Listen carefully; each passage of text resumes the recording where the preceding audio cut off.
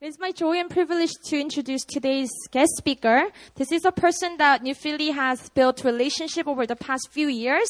So 2012, he was a guest speaker for our leadership retreat. You guys remember? We got rocked at the retreat. So this is a man of God that is anointed by the Holy Spirit. He serves on a leadership team of IHOP International House of Prayer in Kansas City.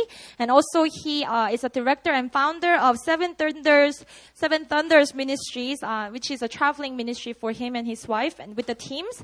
So without further ado, let me introduce our guest speaker, Papa Kirk Bennett. Let's welcome him up. Right now? Yeah. Sure. He asked that I'll pray for him, and I'll do that right now. Can we pray for him together? Can we stretch out our hands? Father, we thank you for this man of deep intimacy and relationship with you. Father, we thank you that you brought him to this place to just drop powerful revelations of who you are to us. So, Lord, we welcome him with open arms and open hearts, open ears, God. We, Father, believe that it's not just Kirk speaking, but it's a Father God speaking through him. So, Lord, I pray for increased anointing upon him right now. And, Lord, we just speak forth, oh, Father, your comfort, your peace, your power, all of them to come at the same time. And, Lord, we just pray blessing over this time together. In Jesus' name we pray. Amen. Wow, you guys are packed in here. I love this. Wow, all these beautiful faces. I get the great privilege of preaching without an interpreter today, which means I could go twice as long, right? I'm excited about that. So good to be in Korea. The last time I was here was 2 years ago, and I got to be with a lot of the leaders on a leadership retreat, and that was a fun time. And always is, I'm sure, in this house. I mean, the joy that you guys carry as a house is just so notable and so attractive. It's so attractive to people. Do you know God's joyful? And it's so attractive when his people pick up on the joy that is knowing God, the joy of loving God, the joy that God has for us. And when we pick up on that, just things come alive. And this is a place of life. I love that. Well, it's interesting. I was down in Busan last Friday at their prayer service, and they had me share there. And Mina and Caleb weren't there either. And so I don't know what it is. If I drive away the leaders or something, I don't know. But I'm just trying to figure it out right now. But no, I love those guys. And I'm so blessed that they actually trust me to come in while they're away. And so that's a real blessing as well. We're going to look at John 17 here for a moment. If you have a Bible, turn there. If you don't, take one from the person next to you and say, this is mine. And I want to encourage you to always have a Bible with you. A lot of people have them on their iPhones and Androids and iPads, but I love a wireless Bible, don't you? I just love one of these wireless kind with pages in it. It's so cool. I think about the guys before there were copiers and printing presses who were writing the Bible, you know, word for word, letter for letter. That's how we have it. You know, the finding of the Dead Sea Scrolls in the 1940s proved that they were accurately writing the Bible for 2,000 years. I mean, that is awesome. I love that. I think this is the end time hymnal for the church. You know, we sing the songs out of here all the way till the day Jesus returns. And I love that about the Bible as well.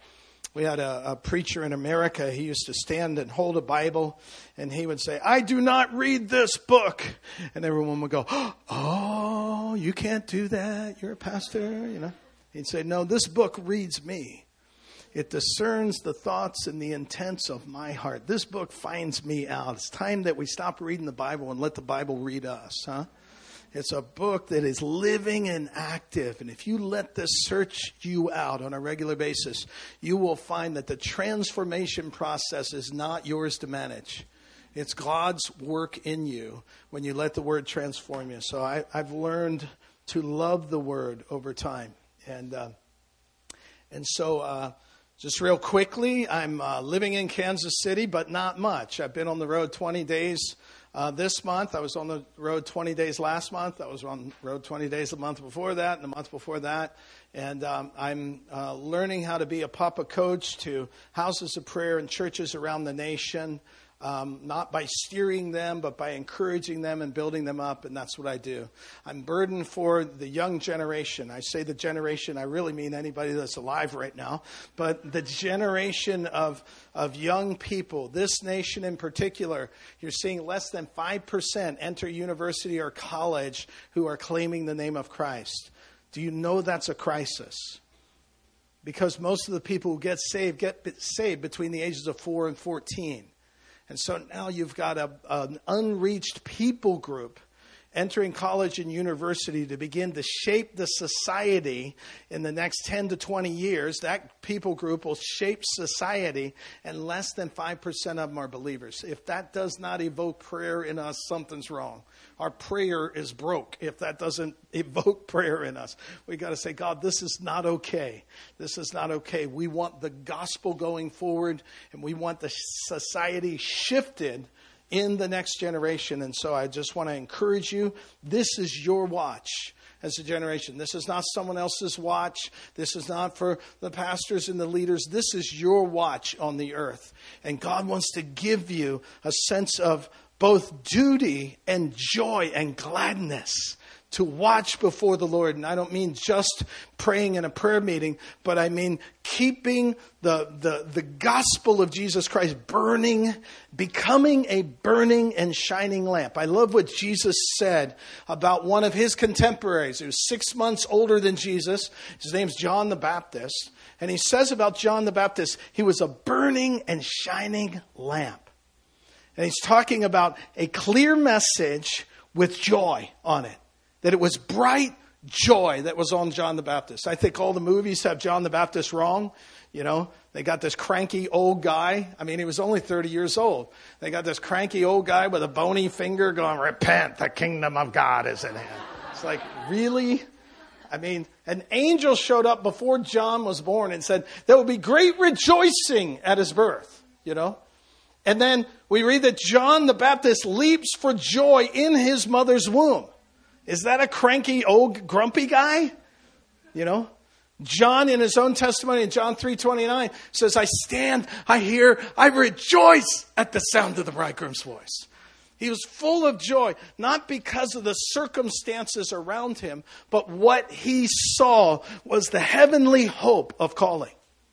And Jesus then later testifies of John, he's the greatest man ever born of a woman. I don't know about you, but that works on a resume. The greatest man ever born of a woman. And Jesus said it about John. Oh, my goodness. At one point, John says, there's one coming even greater than me. It's like, John, who do you think you are? The greatest man ever born of a woman. He knew exactly who he was. But he said, I'm not even worthy to untie the sandals of the one coming. You know, the greatest man ever born of a woman testified of the one coming, Jesus Christ, and not himself. You know. And then, of course, Jesus says he was a burning and shining lamp. He's talking to Pharisees. And he says, even you rejoiced in his light for a time. John could make Pharisees rejoice. Now that rocks the house as far as I'm concerned. That's like way beyond anything. He made Pharisees rejoice in the light that he was bringing in that hour. So I just believe that God wants to do that. He wants to awaken our passion and our joy. And the way that we get passion and joy for God and in God is by receiving the passion and joy that he has for us. That the way that you get love, we love God, 1 John 4:19, because he first loved us. That love comes from God. That God is, in fact, love. And so that the way that we get joy is finding out that God is actually joyful over our lives. That the way that we get passion for God Now, we have passion for many things, and most of us are driven by some kind of passion. What we feel or perceive energy around, whether it's a ministry thing or something in the world or something sinful, whatever we see and feel emotional energy around is where we apply more emotional energy. And that's why Jesus says, where your treasure is, that's where your heart is. That's how you check where your heart actually is you discern where are you placing your time, your energy, your thought processes? Where are you placing your resources? What are you putting everything into? That's where your heart is. He's helping us figure out where our hearts are so that we can then turn our hearts fully to Him. Does that make sense? Okay, I got the right group. All right. So John 17. Now, I just encourage you. John 13 through 17 is called the Upper Room Discourse. It's one of the most powerful conversations that Jesus is having with the disciples and then with God in the Scriptures. I mean, just take a year and just eat John 13 through 17. That's where we get the understanding of Jesus washing the disciples' feet and saying, the rulers of the Gentiles lord it over them. It shall not be so with you. The greatest among you will be the least and the servant of all. That's where we get servanthood leadership from is John 13. Okay? The abiding. One of my favorite passages. I've spent all year just meditating on one passage right now. John 15, verse 9. As the Father loved me, I also loved you. Remain in my love.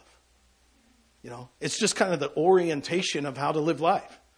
You know, as the Father loved me. Spend your time thinking about how much the Father loves the Son of God. Now, he wasn't just firstborn. He was definitely favorite son, right? I mean, God has so favorited his Son. He loves him deeply, passionately, irrevocably, immutably, comprehensively. He never stops loving the Son, right? And Jesus says, that's the same love that I have for you. Now remain in it. Stay in that place. I'll give you a little formula for success. You ready? Here it is. If you're taking notes, scribble this down real quick. Right? I love God. Okay? That's part one. Number two, He loves me. Number three, therefore I am successful. That's it. We live in the love of God. He calls us the beloved. We should call one another the beloved of God. We're the ones that He came and was crushed and died for. We're the ones that this fragrance came off of Him to the Father in the crushing in His death, that the Father smelled that fragrance and was satisfied and said, therefore they will be with me forever. My Son loved to the highest degree so that you would be with Him forever. That's extreme love. That's radical love. That's exceptional love. No one has ever and will ever love you like God loves you. In that kind of intensity of love. And so we live in that love. I'm loved of God. I love Him. I win. Good day, bad day. You still love God? Yep. You still love me? Yep. Okay. You win. That's it. That really is life. That's why God makes the first commandment. Love me with your whole heart. Because He knows you can't do that without receiving His wholehearted love for you. There's no other way. You can't love God without receiving God's love for you. You aren't bent to love God. You're bent to turn your back from God. But if you love Him with your whole heart, it's because you received wholehearted love from Him. Therefore, you're successful. You win. You win. Beloved, we are winning already. With that simple confession in our heart, God loves me. I love standing in worship times and just going, Lord, you love me. Unbelievable. You still love me. Really? Sometimes, we want to go, God, you don't know what I've done. And He goes, actually, you don't know what I've done. If you knew what I had done, and that it washed away all that you have done, you could actually enjoy the love that you have flowing from my throne right now. This is love. Not that we love God, but that he loved us. Right? That's the joy of loving someone, is the experience that God loves us first in that place. So I'm going to get into this Bible passage. Anyhow, John 17. It's a good passage. You should read it sometime. In John 17, John finishes the upper room discourse. Jesus finishes the upper room discourse. This is the last words he says to the disciples before he goes to the cross. Okay? So these is kind of final statements before I go to the cross. Here it is, guys. John 13 through 17. Now, John 17, he starts talking to the Father in front of them. I don't know about you, but I think it would be really cool to be in a prayer meeting that Jesus was leading. You know, I'm thinking Jesus is going to get his prayers answered. What do you think? I mean, he's got this pull, this sway, you know. He's going to get his prayers answered. I want to know Jesus' prayers because they're guaranteed to come to pass, right? Because God only is going to answer prayer that is according to his will. Is Jesus not going to pray according to the will of God? Jesus will only pray according to the will of God. And therefore, in the revelation of the prayers of Jesus, we find the revelation of the will of God. So many people go, I want to know God's will for my life. Really? Read Jesus' prayer. That's God's will for your life. You know? That the kingdom would come, that his will would be done on earth like it is in heaven. That's God's will for your life. You know, pray in agreement with Jesus' prayers. It's like cheating. You're guaranteed to get your prayers answered. All you got to do is forget your prayers and pray Jesus' prayers. And I promise you, they will transform your life. And so in Jesus' prayer, Jesus starts to pray. They're all silent, listening. What is he going to say? And the whole passage just is amazing. But I want to look at just verse 24. Verse 24. And here he says, Father, I desire that they also whom you gave me may be with me where I am, that they may behold my glory which you have given me. For you loved me before the foundation of the world. I want to look at that first phrase made up of two words. Father, or three words. Father, I desire. Father, I desire. What follows is the revelation of the heart of Christ. The longings of Christ. He's not going to command the Father. He's going to open his heart to the Father and share what he's yearning for. He's sharing his vision to the Father. Now, the Father already knows his vision. The Father and the Son are one. Why does Jesus do this? So that John could write it and you could hear it. That's why. Jesus is praying this so that you can hear it. So that you can be in the prayer meeting between the Father and the Son. David had this happen twice. Psalm chapter 2, Psalm 110. David hears the Father and the Son in interchange. Oh my goodness. What a privilege. How privileged was David? You have that same privilege. Because God did it in front of David, knowing that David would write it down, knowing that you would read it. You get the same privilege to enter in. See, it's the difference between formulating the words in the book into right paragraphs to be able to say and entering into encounters with God. This book is a book of encounters. You ever read this book? It's awesome. It's amazing. It's not written in our language. I mean, it's written in English, it's written in Korean, but it's not written in your language. It's written in God's language. You wouldn't write a book like this, right? I mean, the whole thing, none of it's in order. It hops around. It's here and there. Some of the prophecies talk about the first coming of Jesus, some the second coming of Jesus. Some have already happened, some haven't. What in the world? You would never write the Bible like this, right? I would have written the Bible something like, okay, line 1, God is real. Line 2, wake up. He really is real. Line 3, he loves you. Line 4, love him back. End of chapter 1. Okay. I would have made it simpler, right? But it's not a book of thoughts to get smarter. It's a book of desire to get nearer. He wants us nearer to him.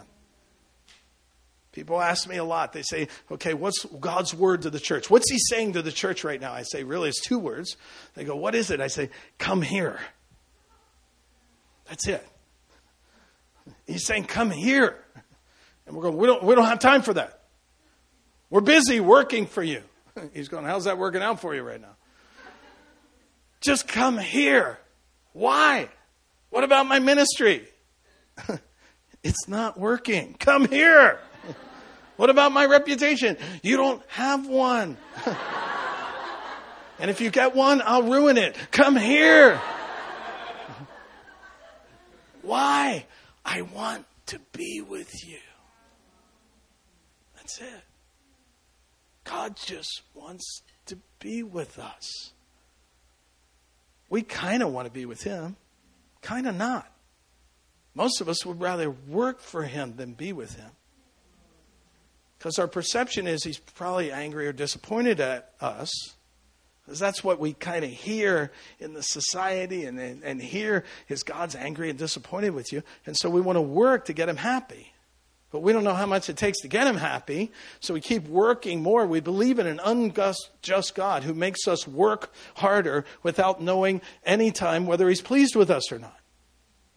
That's the unjust God we believe in. We have this orphan spirit on us. And God's just going, look, just come here. Why? What did I do wrong? Actually, a lot. But not what I'm talking about. Come here. Why? Because I yearn for you. Oh, I'm not worthy of that. He's saying, no, it's not about your worth. I'm worthy of having you. Quit trying to figure out if you're worthy or not. Jesus is worthy of having your entire life. Your entire focus, your entire heart, your entire passion. He's worthy of it. If we're going to sing this, you are worthy of it all. If we're going to sing that, we're going to live it. If he is worthy of it, then let's walk it out. He's worthy of our time. Okay? If the president of Korea called you today, and he said, it's a she, right? Right, okay. And she said, what's your name? Doug. She said, hello, Doug. I'd like to have a meeting with you tomorrow at 10 a.m. Would that be okay with you? What would you say? Guarantee you would say, you don't even have to like the policies of the president of Korea. They call and say, I'd like to have a meeting with you. You go, absolutely. Yes, we'll have the meeting. Yes, 10 a.m. Yes, I will be there. You hang up the phone. First thing you do is you call all your friends, right? Yeah, you won't believe this. President wants to get together with me. Yeah, she probably wants to talk over some policies, needs my advice, you know. Then you spend the rest of the day trying to figure out, what do I wear? How do I act? You know, is the Secret Service looking at me right now? What is going, you know? And you live in this place where you would change everything about tomorrow to get that 10 a.m. appointment, right? The God of heaven and earth, who breathed stars into existence, would like to be with you tomorrow. And we're going, I don't know if I have time for that. Really? Is he really worthy of it all?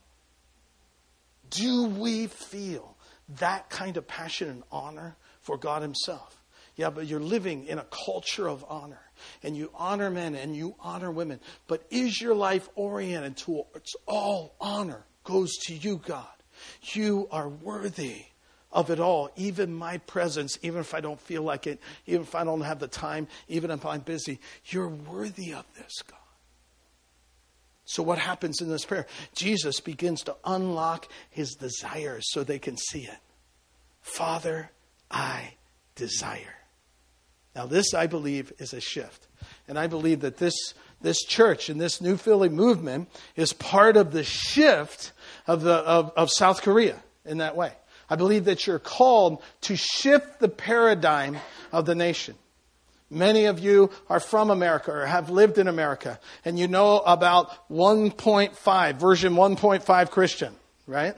Or version 1.5 Korean, right? How many of you have heard that term before? Okay, raise your hands real high, because okay. In America, they talk about first-generation Koreans. Born in America or born in Korea, live in Korea. Second generation's Korean. Born of Korean descent, live in America. And then 1.5, born in Korea, grow up in America. Somewhere along the way, shift their citizenship, and they become a gap bridger generation. They love their parents. They love their tradition, but they're growing up in a different culture. And not only that, the kingdom is being revealed to them in a different way. And so they live in this gap. Okay? And you're called into that gap to be in this nation, not to make South Korea American. Oh, please. Ugh. I am so sorry for Burger King. Really. I am seriously. I am so sorry. So probably some Christian Burger King guy is going to write me a letter. But anyhow, no, I'm so sorry for the commercialism of America being what is called improving Korea. That's just so not true. It really isn't. It really isn't. It makes me sad. There was very few vestiges of the West when I came here for the first time in 2001. And now it's just like everything is this Western spirit of the age hedonism that has nothing to do with God and his kingdom and the transformation of this nation. But you're called to the transformation of this nation. And here's how it happens. To go beyond commandments, not forgetting commandments, but there's a place further in than commandments to the heart of God. It's called desire. Okay? It's called the desire of God. Not just what does he want me to do, but what does he like? I have one friend who got radically saved, was in the New Age movement, had Jesus appear to her, take her to the Father, reveal all these things. She had never been to a church before. She was blown away at the reality of God and Jesus. And she would have ongoing encounters with Jesus. And one of them, she was driving down the road, and suddenly Jesus was sitting in the seat next to her. Now, that'll change the way you drive right there. For real. She's like driving down the road and went, "Oh, hello." And she said Jesus was so bubbly and happy. He said, "Ask me anything. Ask me anything you want." Now think about the amount of theological answers you could get clarified in that moment, you know. The whole Arminianism versus Calvinism, you know, the whole deal. You could get that all fixed, you know. She said, "My mind went blank." And I said, "What's your favorite color?" She said, "No kidding." She said, I was just so overwhelmed. What's your favorite color? You know what Jesus said? A sunset. She said, no, wait. A sunset's many colors. Which part? He said, "Oh, no. A sunset's only one color. There's colors you've never seen before." She went, "Whoa." She felt empowered. She said, "What's your favorite music?" He said, "The human voice." He said, "I love the sound of people singing to me." And then he disappeared. You know. See, do we ever ask God, what do you like? Not what do you want? What do you like? What do you enjoy? What's on your heart? Jesus said to the disciples one time, he said, "I'm not going to call you servants anymore. I'm going to call you friends." Because a servant doesn't know what his master is doing. And I want you to know what I'm doing. So I'm going to call you friends. I'm going to pull you closer than just serving God. See, when we start serving God, we live by principles. And so when the principles get real clear, it gets real clear in our understanding that we're serving God. But God would desire a closer place with us. Oh, no, that's for our pastor. That's for my leaders. That's not for me. No. That's for you. He didn't just die for leaders. The Reformation was over the priesthood or the encounter ability of all the believers. That everyone has access to God. His desire is for you to be closer. Not just busier. In fact, less busy is what he would say. Just stop all the hubbub and just be with me, because I'd like to share from my heart. This is what Jesus starts to do in this prayer. He starts to open up his heart. Do you remember in Genesis where Jacob wrestled with an angel? You remember that story? I mean, we learn it in Sunday school and everything. I mean, it's just a cool story. Have you ever gone through that thing? Do you know who started the fight? The angel. It says an angel appeared and wrestled with Jacob. I always thought it was Jacob too. I always thought Jacob was trying to get something. No, the angel appears and he's in a mode, you know. He's going, come on. And Jacob goes, He goes, yeah. And he tackles him. And they wrestle all night. Right? They're wrestling. And Jacob won't let go. And so the angel, who we find out later is actually God, he says, I've seen the face of God and I lived. He called it Peniel, which means the face of God. I've seen the face of God and survived, is how he walks away from the thing. But the angel realizes, seeing that he's not prevailing, touches Jacob's hip and it goes out of joint. Touches his hip. I would quit at that point. I go, okay, you win. Ow. You know. Okay, uncle, you win. But Jacob, he goes, Jacob, let go of me. And Jacob goes, no. Now this is God. You can't say no to God. God's commandment. Let go of me. No. How did he get away with that? He was never punished. God goes, okay, that's real funny, Jacob. Now let go. No. I'm not letting go until you bless me. Now, here's the interesting thing. In the Old Testament, if you read all the blessings, like Genesis 49, all the blessings are written in prose format, meaning they're written like a poem. The reason is they were always sung. You know what Jacob's saying? I'm not letting go until you sing over my life. I refuse to let go until I hear a song from you. I can't do this on my own. I've got to know that I'm living in the song of the Lord. I won't let go. Now, looking at the story, knowing that it's God, we realize God really didn't want Jacob to let go, did he? He was saying let go, but he meant hold on. Don't quit. Don't give up, Jacob. And he's saying let go. See, there's a place beyond commandment called desire. And Jacob's hearing the commandment, but he's going, I want your desire. And so many times we're just so tuned to commandment. If God says it, we got to do it. Right? We've got to walk in the commandments of God. And God's saying, why don't you ask me why? Why don't you talk with me? Well, I can't. I'm busy working for you. Yeah, but that's not working. Why don't you talk with me? Why don't we have a conversation? Why don't you see if you can touch my heart? Oh, no, I'm not worthy of that. No, I'm worthy of that. for you to touch my. I'm worthy of having everyone real close.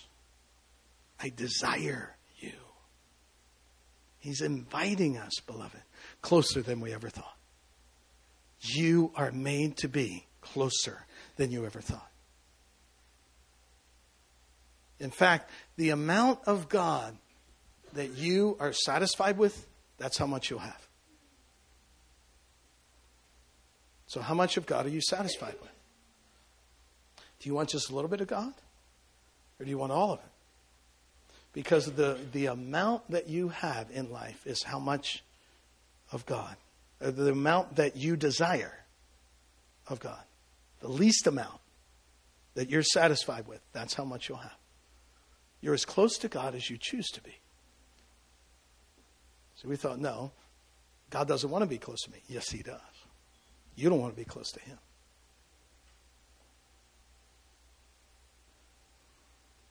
God says to us, deny yourself. Take up your cross, which wasn't jewelry. He wasn't talking about tattoo. He's talking about a cross. Die and follow me. And we're telling people, come to our church, take up your iPad and follow Jesus. I have an iPad. I get it. Okay. He's calling us to wholehearted abandonment to him.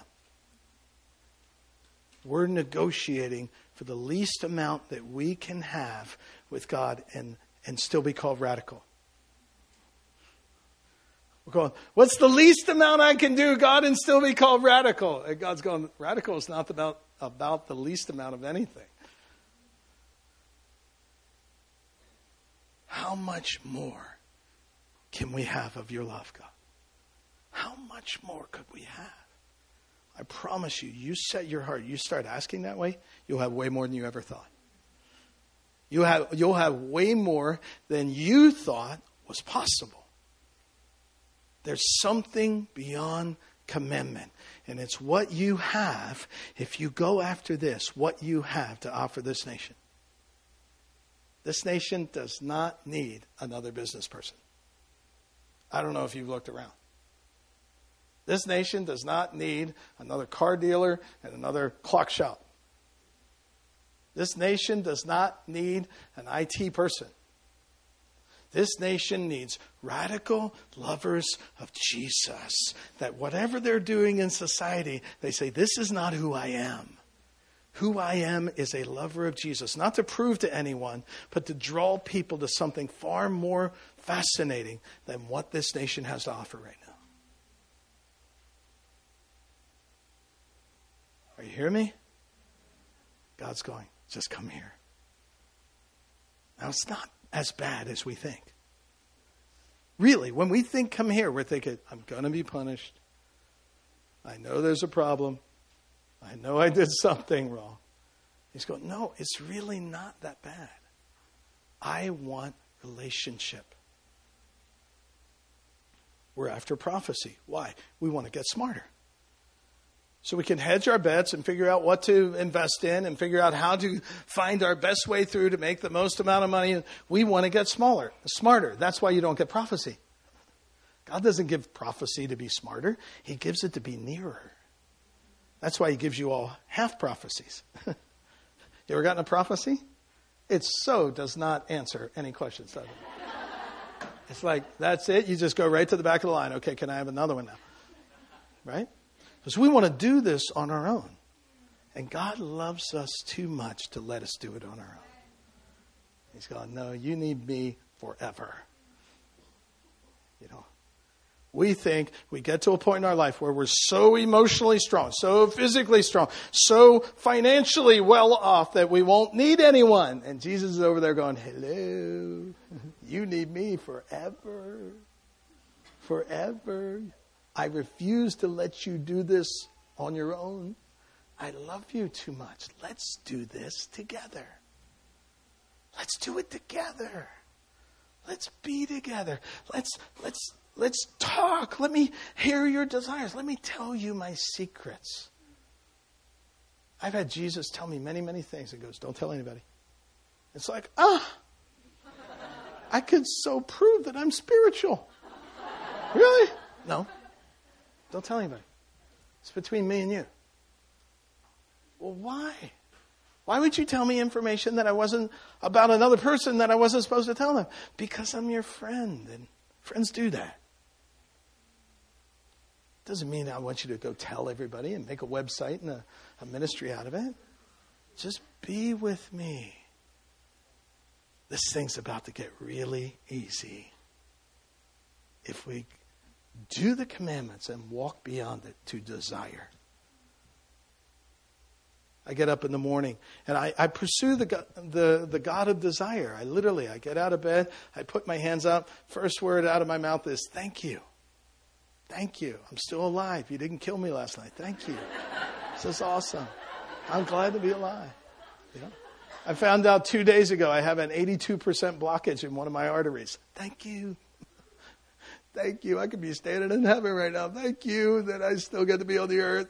I want great grandbabies, so I got 7 grandchildren right now. I want greats. Everybody's going, oh, no, he's got a blockage. It's like, don't worry, they're going to clear it out tomorrow. So thank you. Thank you. I'm glad to be alive. I mean, I would rather be with God eternally, but I'm glad to be alive right now. I'm grateful. Thank you, Jesus. And then it's saying, what should I do? Instead of saying that, I say, what are you doing? Can I go? Because whatever you're doing, I'd like to go. Because I just think it's more fun than what I'm doing. God's plans are always just so high. Lord, would you please interrupt my regularly scheduled programs and bring me the special news bulletins? What are you doing? And how can I align my heart with it, not just my head? I don't need to lead it. I just want to go along. I think that's the way Jesus operated with the disciples, right? He said, I only do what I see the Father doing, right? So he had to get up every day and go, Father, what are you doing? And he'd do that. And they did some amazing things. You know that? It was totally unpredictable. You can't read and you can't figure out Jesus with a Christian leadership manual. Do you know that? He breaks every single rule in those things. All the time. Who hires the guy that's going to doubt him, the guy that's going to deny him, the guy that's going to betray him and put them on the leadership team? Find me the Christian leadership manual that says do that. Jesus did it. And he's hiring them for your team too. Right? Because it reveals the heart, doesn't it? It's like, Jesus, you just hired Judas Iscariot. Have you not read the Bible? Jesus goes, yeah, let's give him the money bag. We'll make him the treasurer. What? Yeah, he'll steal all the money throughout my ministry. That'll be cool. Well, that's not good Christian character. See, Jesus wasn't trying to develop principles in them. He was developing a relationship. It was beyond principles. Principles are important. I mean, we drive down the road and there are principles like lines that you don't cross, Well, not in Korea, but in other nations. I realized going through Cairo, Egypt a couple of years ago that those lines are artwork to Egyptians. That's all they are. They go, when they see a one-way sign, they go, amen, one way. That's all it means to them.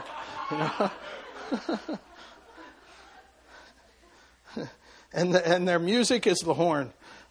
Just bam, bam, bam, bam. They got to, every 2 to 3 seconds, they got to beat their horns. No kidding. You go to Egypt. I counted one time, it took 8 seconds for the longest gap between horn beats I ever heard was 8 seconds. And that was at 3 a.m. For real. In downtown Cairo. It went 8 seconds. I went, yes, beep. Oh well. Anyhow. So there's this place that God's pulling us to. He's going, come, be with me. I want to talk with you. I want to interchange with you.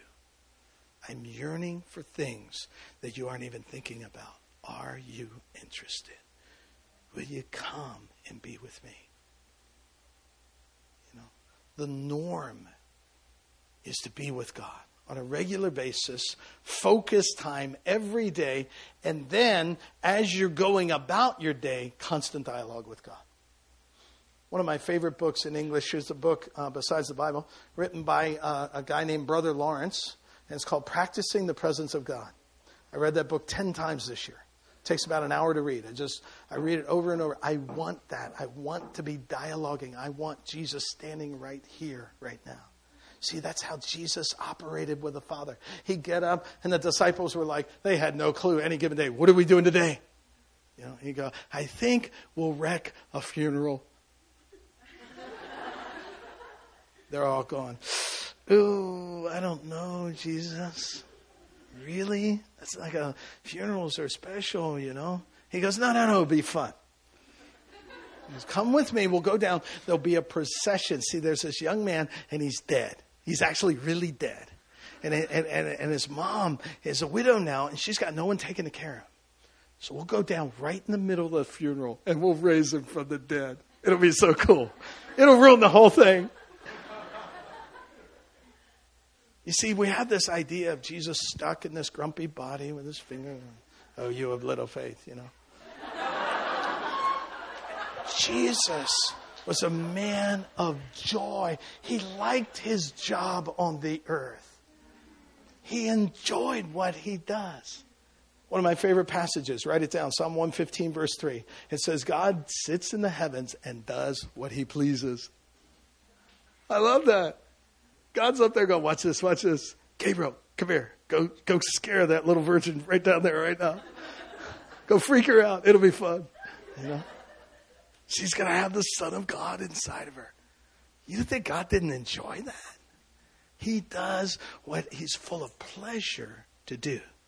And that's what he invites us into his pleasure. See, to not just do it, but to enjoy it. To like it. To like being with God.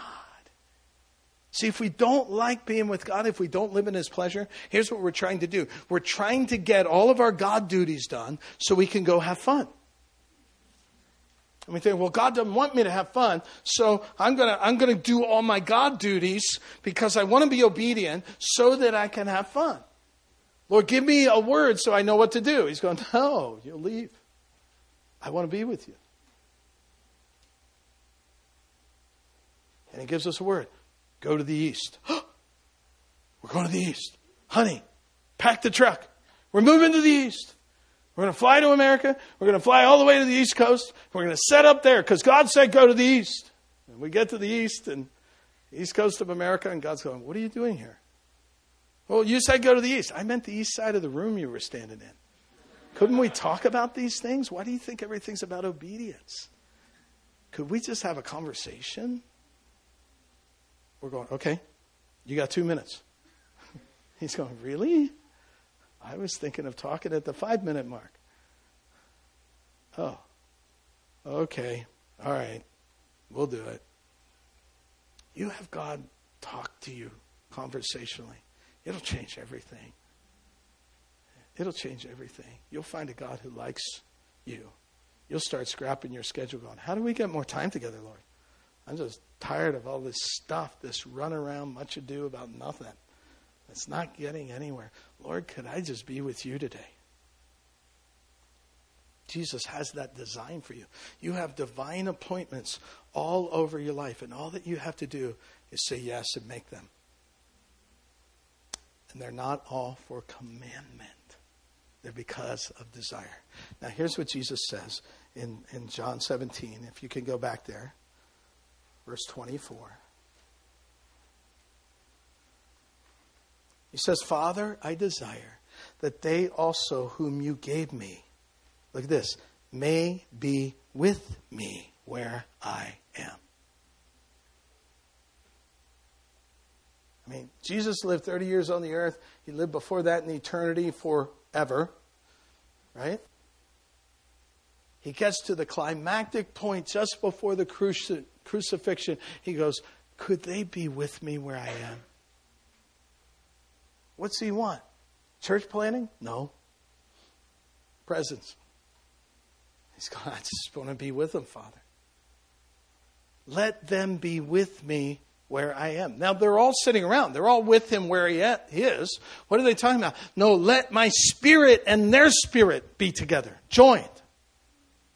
Whether I'm visibly in their midst or not, let them be with me where I am. Let them be in the engagement, the interface with me constantly where I am. You gave them to me, Father. Do you know that you're a gift from the Father to his Son? Do you have any idea your value? That the Father was trying to think of a birthday gift for his Son, and he finally figured out, it's you. That he would give you to his Son. That was his idea of a good birthday gift. You know? That's like human trafficking. You know? Except it's voluntary. So it's not trafficking. Right? It's love. He goes, I think I'll give these to my son. Here you go, son. And the father's going, oh, Father, can I keep him? Please, can I keep him? Can I hold them? You know, like when you get a new little puppy in your home. Oh, can I keep it? You know, can I keep them? That's what Jesus says about you. See, I think Jesus is still praying this prayer. I think he's still praying because I don't think it's fully come. Because it says that they may be one as we are one. I don't think that's happened yet. I think he's still praying the same prayer. You know what Jesus is doing at the right hand of the Father right now? He's sitting next to the Father and he's going, Father, I desire, Father. I want to be with them, Father. I'm yearning for them. I'm yearning for them. Look what it says. They may be with me where I am, that they may behold my glory, which you have given me. And they could behold my glory. Do you know that you're supposed to see the glory of God? That's not just when you die. We have this idea that everything starts when we die. Life, I don't know if you know this, life starts when you're born. Not when you die. Okay? Eternal life starts when you're born again. Abundant life begins when you're born again. That's when it begins. And it's not abundance of this age. There's a greater abundance than the abundance of this age. This abundance will come and it'll go. You'll have times of plenty and times of want. We're not supposed to have everything all the time in this age. That's called greed. We're supposed to give it all away, and by the time you've died, you have. Whether you know it or not, you don't take any of it with you. You leave it all here. So you're going to give it all away. So every day is just about figuring out where you're going to give it. Not how do you get it. Because at the end, you don't have any of this. And quite frankly, I don't want any of this. Okay? But there's abundant life. It begins when we're born again. The abundance of the revelation of knowing Jesus Christ.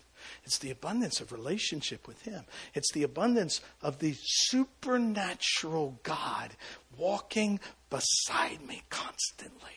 How cool is that? We marvel at Marvel comic books. What about the marvelous God? Who's amazing. Who heals people, delivers people, sets people free like us. I mean, would you have picked us? I would have picked someone a little bit better than us. I mean, really, Lord? He goes, oh, yeah. I'll show myself to be the marvelous God with weak, hurting, and broken people. And we'll walk together through life. That's abundant life. That's abundant life. See, if it's just about earthly possessions, then 80% of the earth, of believers in the earth, have no shot at abundant life. They have no shot. But if it's about the glory of Christ in the age to come, and if the poor really are blessed and they really get the kingdom, then everyone has an opportunity to enter into abundant life. Not just the wealthy, but everyone. There is an abundance that goes so far beyond anything that you could earn at your little job. It's called eternity. It's eternity with him that begins now in the desires of God. So I want to encourage you, practically, begin to take up some prayers. Not that this wasn't practical. I promise you this is practical. But begin to take handle to this thing. Begin to hold it. Begin the conversations with God. Stop what you're doing. And instead of saying, oh, I can't hear from God, I got to go to someone who can. Start saying, God, you love me, so you must want to talk to me. Can I ask you a few questions? Then ask about what you want. And then from time to time, you'll hear him ask you questions. Now, whenever God asks you a question, know this. He's not looking for information. You are. You just don't know it yet. You know, when God says, Adam, where are you in the garden? Do you think God knew where Adam was? Adam didn't know where Adam was, right? He's giving Adam questions. Cain kills Abel, right? And God gives Cain 5 questions. Because he's the wonderful counselor. And he's trying to facilitate the healing volitionally of Cain's heart. So God will ask you questions. Ask him to ask you questions. Lord, ask me a question. Because you know when he does, he's trying to unlock a part of you that's been locked and separated from him. Okay? Does this make sense? So start with asking questions. Second, pretend when you're reading this book that you don't believe it. We're the people of faith. No, you're not kidding anyone by pretending you do. You're not kidding God. He knows you don't believe it. I spend hours convincing God that I don't believe Bible verses. Because I want to believe them, not because I want to reject them. I want to enter in. I read a Bible verse at times and I don't believe that. God's not standing there going, oh, you don't? I thought you believed it the whole time. God's going, finally. Finally, you realize you don't believe it. Yeah, I don't believe that, Lord. But I want to. Help me. Awaken my spirit. Stay on it instead of skipping over it, pretending you believe it. Stay on it. Go over and over and over and over and over and over and over it. Chew it instead of swallowing it. We swallow things. That's milk. That'll sustain you. But milk is for the child in spirit. But the mature of age chew the word because they see it as solid food. Take a passage like what I shared today and spend the next 25 hours of focused time that you can find over the next 2 weeks over and over that passage. Go, God, awaken my spirit. You have desire. I have no connect between my heart and my head right now over this. I want my heart and my head connected. Awaken me. Give me desire like you have.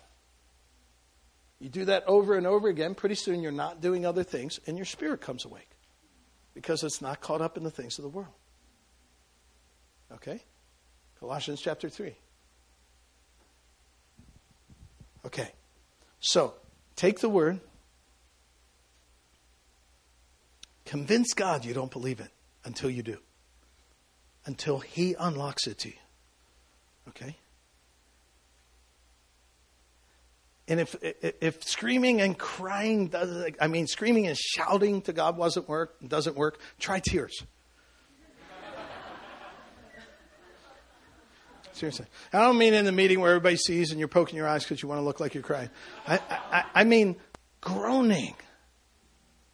I had the Lord come to me in, it was year 1997. I was in a prayer meeting. And man's just reading through, I think it was Malachi chapter 3, and he's reading through, and all of a sudden the glory of the Lord began to enter the room. There's 2 dimensions that I've recognized to the glory of God. One is bright light, and the other is heaviness. And that entered the room. That heavy weight. And it just changes the atmosphere of a prayer meeting or a gathering when the glory of God as weight begins to enter the room. It's a gentle, kind fear of the Lord. It's not there to kill you. It's there to kill your flesh. And the idea that you can stand in his presence. And I was sitting in the back of the room. I could watch the whole room. Just everybody starts going like this. I don't even know the content of the prayer. It was just the presence and the weight of God entered the room. I was down on my face, and the Spirit of the Lord came and got in my face. It was almost like a little bright light, like a Disney movie, Tinkerbell or something. This bright light came and got right in my face. And the Lord said this, you do not tremble at my word.